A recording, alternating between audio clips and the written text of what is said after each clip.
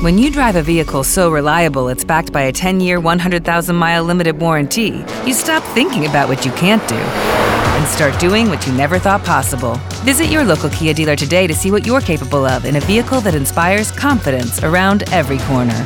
Kia, movement that inspires. Call 800-333-4KIA for details. Always drive safely. Limited inventory available. Warranties include 10-year 100,000-mile powertrain and 5-year 60,000-mile basic. Warranties are limited. See retailer for details. It. Chapter 2. Let's get into it.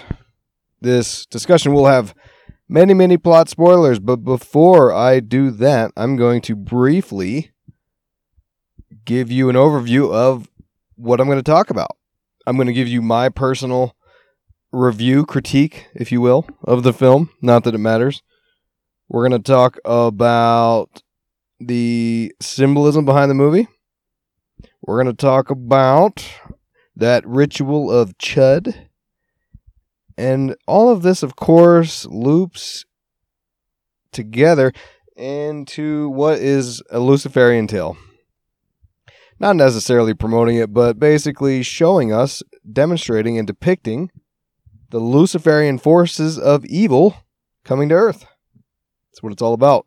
We're going to talk about Choronzon, Aleister Crowley, John Dee, Enochian language. Are you intrigued yet?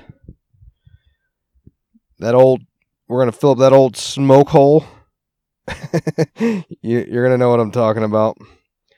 And, well, there's going to be a very controversial subject right at the end, and I don't want to spoil that for you. So, if you haven't seen It Chapter 2, I highly recommend it because I enjoyed the film, and I love this tale. I love the book. I love the 90s TV series.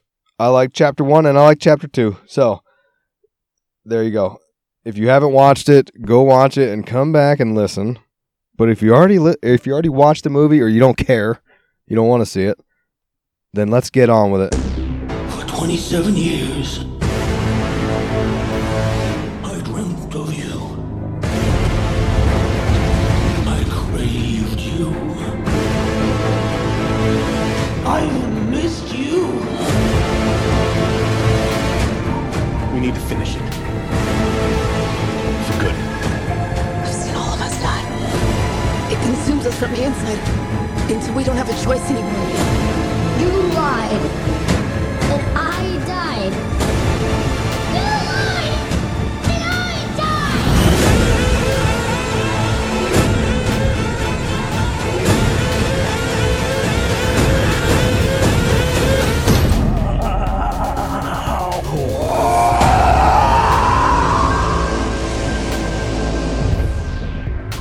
First off, my review that you don't care about.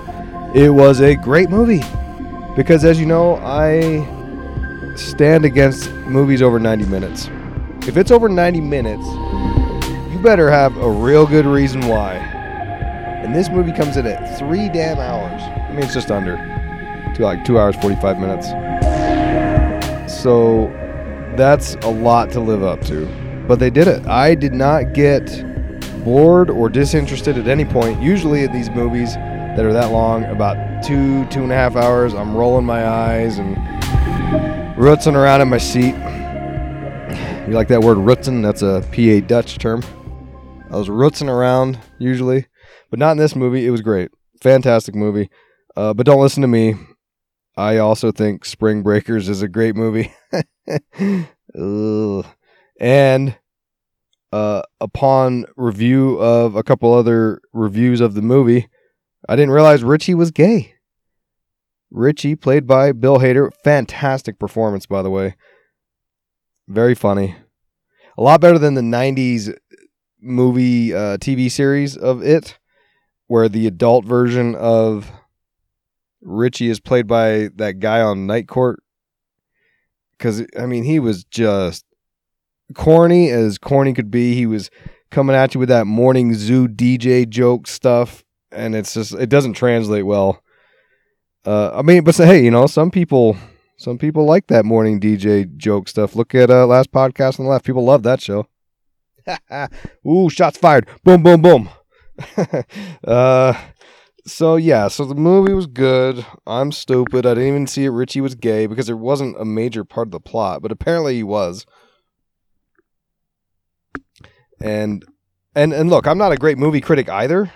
Okay.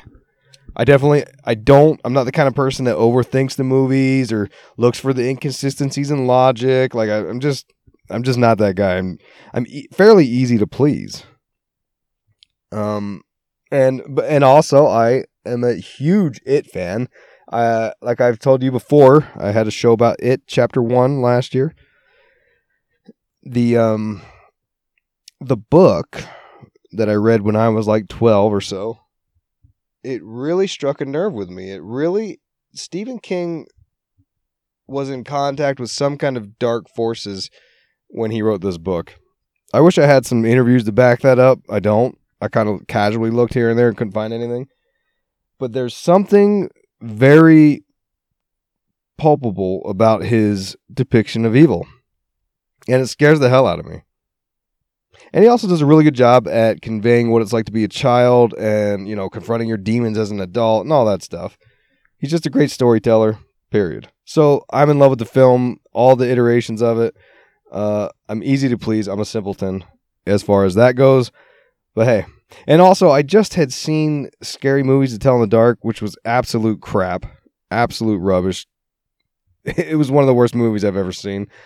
And if you look at like Rotten Tomatoes, which is fake news if you ask me, you look at all these critiques and reviews of movies, they're putting Scary Movies to Tell in the Dark actually ranks higher than It Chapter 2, which is appalling to me because Scary Movies was such a crap. I couldn't want my money back more. Now I've seen, and if you follow any of these reviews or critiques of It Chapter 2, it kind of bothers me because everyone is so quick to judge every little thing about the movie. But like, what do people want exactly? Do you want another superhero movie, a predictable superhero movie? Yeah, I guess so. Avengers 25, Fast and Furious 64.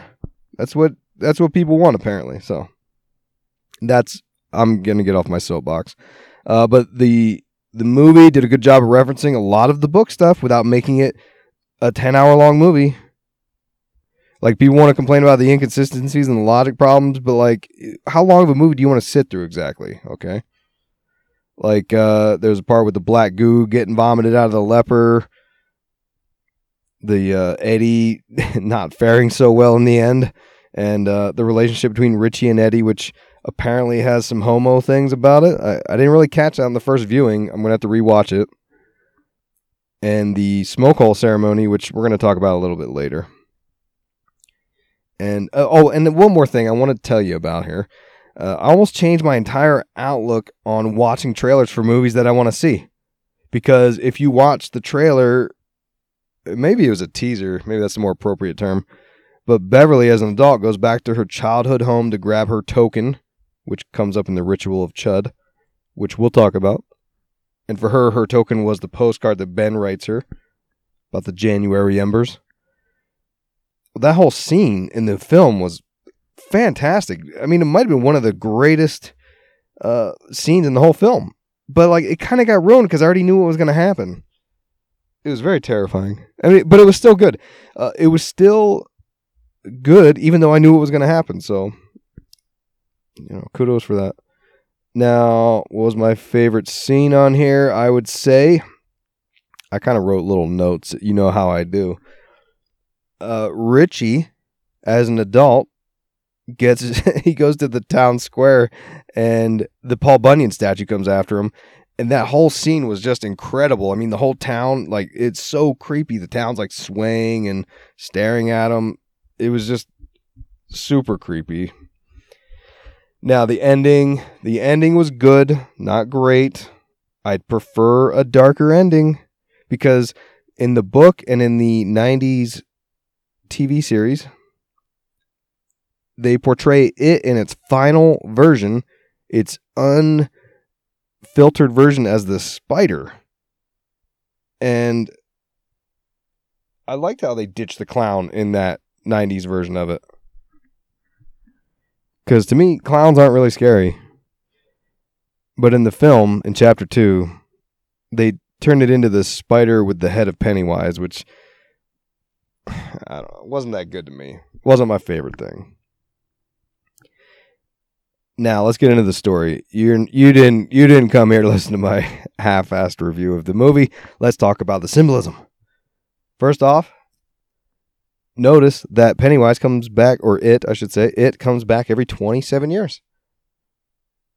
That reminds me of the 27 Club. Of course, the 27 Club, famous for killing celebrities at a certain age. Musicians like, of course, Robert Johnson, the blues man who sold his soul at the crossroads, which Netflix has a little show about now even. He quite literally sold his soul to the devil, and the devil took it back at 27 years old. And Jimmy Page from Led Zeppelin, big Crowley fan, him and Robert Plant allegedly went to the crossroads in Mississippi where it actually went down and took some dirt for themselves. Jim Morrison died in the bathtub, which, of course, that's some symbolism too, crossing over in the bathtub, which is what happens to Stan in the movie It. And, you know, you got like Janis Joplin and so on, but you already know about the 27 Club. Kurt Cobain, can't forget about him, who was recently sort of in the news because apparently Courtney Love was offered some money to appear at a party for the Sacklers, the family that was behind the opioid crisis, the elitists, killing off all the Americans. Because that's what this is all about. These elitists truly believe they are superior to all of us. We're going to get into that. The turtle. Let's talk about the turtle. Now, in the film, in the first chapter, you see a turtle a few times throughout the film. Clearly put there on purpose as a reference to the book. And in chapter 2, you also see it. It's actually in the classroom when Ben, I believe it is, goes back and as an adult to revisit his high school. But Matoran is the name of the turtle. And this turtle exists in the Macroverse. And the turtle created the actual universe after it had vomited it out. Makes sense. So this is from the book, right? This from Stephen King's Warped Mind, that there was like a god character and that God created this turtle, Matoran, and Matoran existed in this thing called the Macroverse, and Matoran actually created our universe. Now, in the book, we identify Matoran the turtle as the brother to it being the adversary. In the book, during the Ritual of Chud, we see the final battle with the spider version of it in the 1950s. Because if you're not familiar with the story, it's these kids who grow up in the 50s and they fight it, but they don't quite kill it. So they have to come back 27 years later in the 80s to fight it and kill it, finally. And they do the Ritual of Chud during both of these things, which they talk about in chapter 2. But in the book, you hear that it is actually eternal energy manifested from Matoran. So Bill is in this Ritual of Chud when he sees what he calls the final other. That was the creator of the turtle. That's like the god of the Stephen King, vision of the world, of the Macroverse. So the final other god and Matoran, the turtle, were just standing by and watching as it devoured all these things. And I'm going to pull out some quotes from the book. What I wanted to do for you is I wanted to read the whole book before this film came out, but I didn't quite make it. I was maybe 400 pages in, and didn't quite make the cut because it's like 1,200 pages. So I don't remember a lot from reading it as a child, but I did go towards the end because I remember there was different things happening in the book. So I went to the end of the book and I pulled some quotes out for you that I'm going to read from because I think it's very important as part of the tale here. All right, here we go. Suddenly, he thought he understood. It meant to thrust him through some wall at the end of the universe and into some other place, what that old turtle called the macroverse, where it really lived, where it existed as a titanic glowing core which might be no more than the smallest mote in the other's mind. He would see it naked, a thing of unshaped, destroying light, and there he would either be mercifully annihilated or live forever, insane and yet conscious inside its homicidal, endless, formless, hungry being. Now, when you read that, you could easily connect this to Mr. Aleister Crowley, because this sounds a lot like the Abyss and Corone Zone. What is that? Well, it's a place where these initiates of the occult can approach this dweller in the abyss to gain enlightenment and allow their ego to be destroyed, or they go insane. We talked about this with Rihanna. She had released a bunch of videos called the Anti Diaries, ANTI, as in the Antichrist, of course. And that's what she does in the videos. She approaches the abyss. She approaches Corone Zone, the guardian, the dweller. It's also a concept I talked about in The Dark Path. Did you pick up The Dark Path yet? You can do it right now. It's on Amazon. It's on Audible. I narrated it myself. Years of research. You can also get it by joining Patreon, patreon.com/Illuminati Watcher. You'll get no more commercials for the podcast ever again.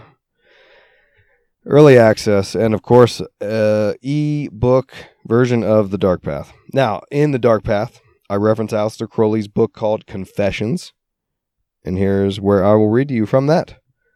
The name of the dweller in the abyss is Corone Zone, but he is not really an individual.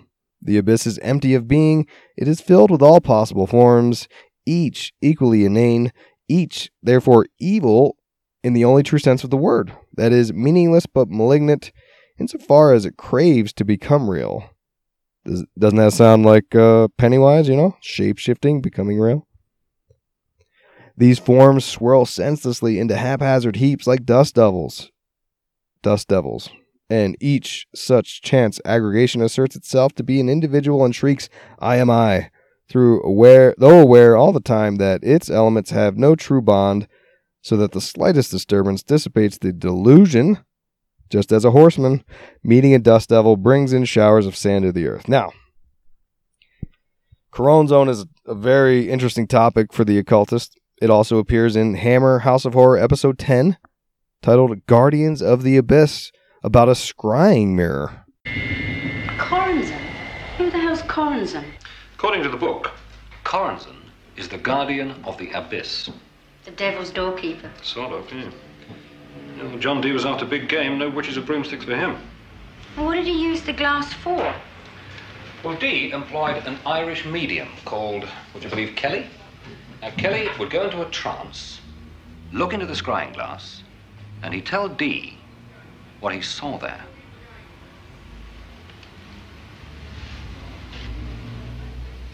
Well, what did he see? It's very odd. He saw writing. Writing? Yes, writing in some strange kind of language called Enochian. You could also read about Corone Zone in the Thalimapedia website, which is, of course, dedicated to Aleister Crowley's religion, Thelema. It says here, Corone Zone first appeared in the Enochian writings of John Dee in the 16th century, where he was synonymous with the serpent in the Garden of Eden. Again, it always is tied into the Luciferian energies. People oftentimes want to draw fine distinctions between, well, Lucifer isn't really quite the devil, isn't quite the same as the serpent. But to me, they're all the same thing. It's all the same idea of antinomianism and bucking the system, disconnection from God. That's what it's about. I'll continue on. Aleister Crowley paraphrased Dee's description of Corone Zone as the first and deadliest of all the powers of evil. Rightly so, for although he is not a person, he is the metaphysical contrary of the whole process of magic. In the system of Thelema, Corone Zone is the dweller in the abyss, the great spiritual wilderness which must be crossed by the adept to attain mastery. Corone Zone is there as the final obstruction. If he is met with the proper preparation, then he is there to destroy the ego, which allows the adept to move beyond the abyss. If unprepared, then the unfortunate traveler will be utterly dispersed into annihilation. Now, go back to the Stephen King book. I'm going to reread one sentence from that book. Talking about it. A thing of unshaped destroying light, and there he would either be mercifully annihilated or live forever. So to me, it is some form of Corone Zone. Some form of a Luciferian energy, some form of the serpent from the Garden of Eden come to Earth to kill you. Now, in the movie, you can see this. You can see it come to Earth from the skies as a meteor in the form of the Deadlights. Because in the movie, they're smoking that Joe Rogan DMT or whatever they do, and they're hallucinating. They go back 1,000,000 years to the beginning of time, and you can see it shining brightly, flying down from the skies. Of course, a reference to Lucifer, the fallen angel who fell like lightning from the heavens, the angel of light, the adversary. Clearly the same thing here. And in the movie, during this ritual of Chud, they chant, "Bring darkness to light," referencing it as the angel of light, Lucifer. In the book, in 1985, when they're adults, you can see that it, in its final form of the spider, is offering up many rewards to the adults, much like we saw from the 27 Club, the Faustian Pact. Quote, I'm going to read from the book here. Quote, "I can't give you eternal life, but I can touch you, and you will live long, long lives, 200 years, 300, perhaps 500. I can make you gods of the earth. If you let me go, if you let me go, if you let me." So he says, I can make you gods. Who else said that? That old slimy snake in the garden offered that to Adam and Eve as well. You will become like gods. Let's talk about that smoke hole. When they have the smoke hole ceremony in the book, they get the visions, which I just talked about. Let me back up a bit here. When I talked about how they smoked that Joe Rogan DMT, they saw it falling to earth like lightning. And that is during the smoke hole ceremony in the book. You know, you can't make the movie 10 hours long. So, but in the book, it's the whole thing where the kids get in when they're children, they get into a tent and they're token up and they start tripping and they see it. I'm going to read you the passage from the book. And again, we're going to reiterate the same point over and over. It is a Luciferian fallen angel. If you're like me, you're a sucker for mysteries, true crime, and once you put me back into a period piece with those old flapper 1920s era time frame, you got me. I'm all yours. So let me tell you about this game called June's Journey. We're going to escape to a bygone age of mystery, danger, and romance as you immerse yourself into the world of June's Journey, a hidden object mystery mobile game that puts your detective skills to the test. Play as June Parker and investigate beautifully detailed scenes of the 1920s while uncovering the mystery of her sister's murder. With hundreds of mind-teasing puzzles, the next clue is always within reach. Now, one thing I like is that it sharpens your vision to look for objects. In case I ever make it on one of these reality contest shows, I got to harness my puzzle skills and my visual acuity. And I learned what a pavilion, when I was playing the game, I learned what a pavilion was. It's basically a gazebo. I didn't know that. So I'm learning. All right. In each level, you search for hidden objects in New York parlors or Paris sidewalks trying to figure out this scandalous family secret of how June's sister died. It's got some mystery, it's got some danger, it's got some romance. I got the game on my phone right now, and I'm on chapter 3, and I'm looking for clues on this crime scene photo because we're gonna figure out who did this, and you're gonna love it. They play real like mad chill music, so it's kind of relaxing too. You get to customize your little luxurious estate with gardens and buildings and such. So look, if you're into detective work, solving clues, finding clues, scandalous family secrets.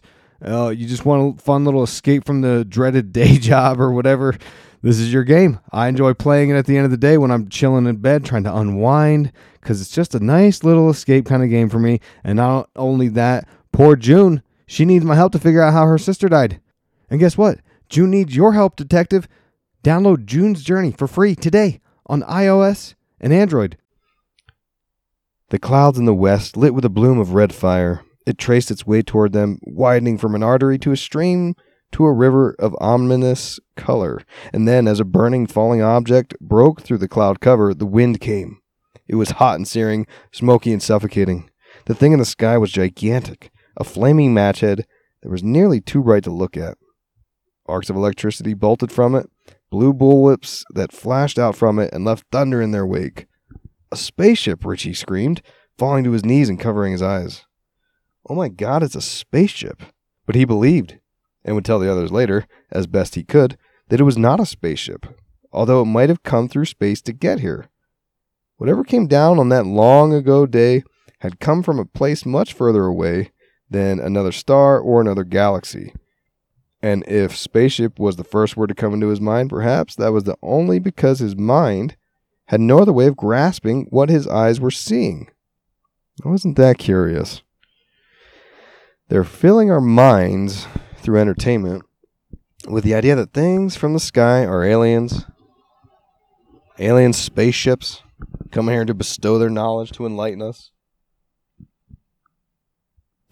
But it's really the devil. My God. What are you doing, Neil deGrasse Tyson? What are you trying to do to us? Let me continue on. It came out of the sky, Mike said. I never want to see anything like that again in my whole life. It was burning so hot you couldn't really look at it, and it was throwing off electricity and making thunder. The noise. He shook his head and looked at Richie. It sounded like the end of the world.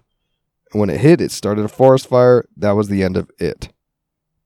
Oh no, lowercase I, sorry. That was the end of it. It came out of the sky, Mike repeated, but it wasn't a spaceship exactly. It wasn't a meteor either. It was more like the Ark of the Covenant in the Bible that was supposed to have the Spirit of God inside of it. Except this wasn't God. Just feeling it, watching it come. You knew it meant bad, that it was bad.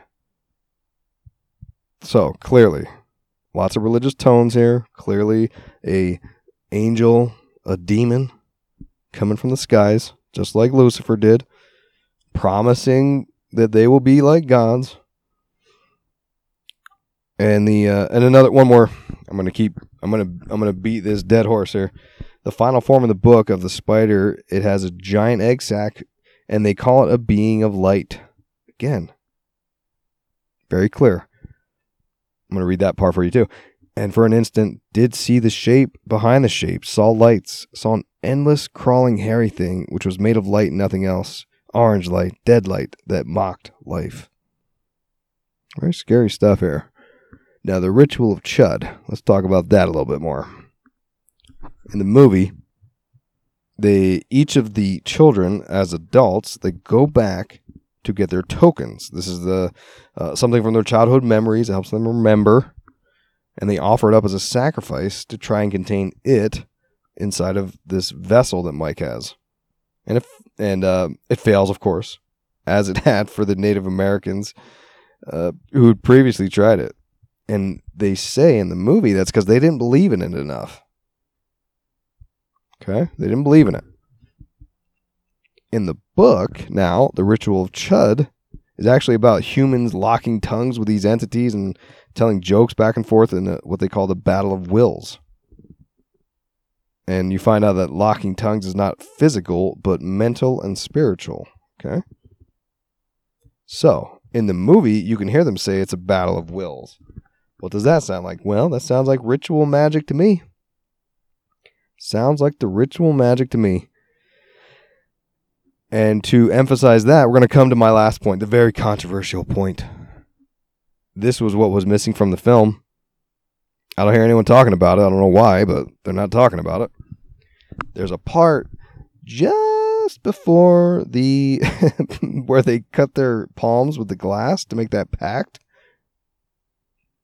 There was, when they were children, after they defeated it the first time, there was a gangbang. That's right. An underage gangbang. Now, let's link this in. What does this symbolize? It could symbolize sex magic, maybe. Because this movie, this tale, is about the will, the mental emanations, which in the terms of the sexy magic, they believe that the orgasm comes from, the head chakra, the crown chakra. It contains energy and all this stuff, and then you can manifest your will through catching that nut. It sounds crazy, but that's the way it is. So it could be. And I reread the book. I don't know. That's a pretty loose connection, but I thought it was very curious to me. I'm going to read to you from the book. And you can tell me what you think. Oh, boy. Where are we at here? Okay. I don't think it was exactly like the big boys say, but it was really something. He speaks low so the others can't hear. I love you, Bevy. And let me back up here. I believe this was taken from, and sorry, I don't have the book in front of me anymore. I wrote this down. I think this is, so they get back from killing it, and Beverly has this idea of like, how are we gonna, basically seal each other to one another after this experience we've had. And she says, she basically is like, guides all the young boys into having sex with her. And like I said, they're like 12 or 13. So like, right. I see why they don't want to put this on the movie screen, but it's actually a very important element in the book. So as each one of the boys is having the sex with her, they kind of, not all of them, but most of them kind of whisper something about how they love her, which is very touching, right? Very not. I mean, this is why that's why it's very controversial. These are kids, but you were a kid. Come on, don't judge. So these boys are like, "Hey, I love you, Beverly," while they're each doing their thing. Let me get back to the reading here. Her consciousness breaks down a little there. She's quite sure there's more talk, some whispered, some loud. Can't remember what it said. It doesn't matter. Does she have to talk each of them into it all over again? She's referring to the sex. She has to kind of coach them into it, right? Yes, probably, but it doesn't matter. They have to be talked into it. This essential human link between the world and the infinite. The only place where the bloodstream touches eternity. It doesn't matter. What matters is love and desire. Here in this dark is as good a place of any. Better than some, maybe. What is going on there? Beverly's internalizing this concept of sex during the gangbang, and the other girls refer to the idea of sex as it, because in the book they kind of go through her mental sort of memories of other girls who, when they talk about, hey, are you going to do it? So it's kind of like making this weird juxtaposition between this demon it and the sex thing, right? So what is this? It's analogous to the magical connections of sex and it, the demonic force, with the battle of wills. Stephen King seems to be kind of like dancing around the perimeter of this idea. And I argue that he knows what he's talking about here. In the book, the gangbang isn't really like a crude thing. It's quite emotional. You've got these damaged kids who've been through all kinds of trauma. Then they got to go kill a killer clown in the sewers. But they're able to find acceptance and love with one another. It's this symbolic ritual meant to mend their traumatic childhoods to one another through the gangbang.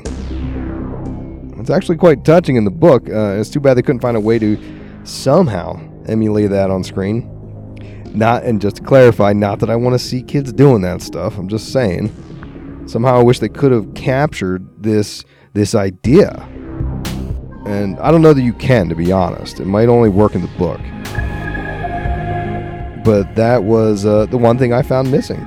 And, could it be a connection there between the mental emanations of the practitioner of magic, the sex magic, the energy released during that, and then you combine in the idea that it needs to be defeated through a battle of wills, which is what happens in the end. They mentally beat it down to remove it from this world. So there you have it.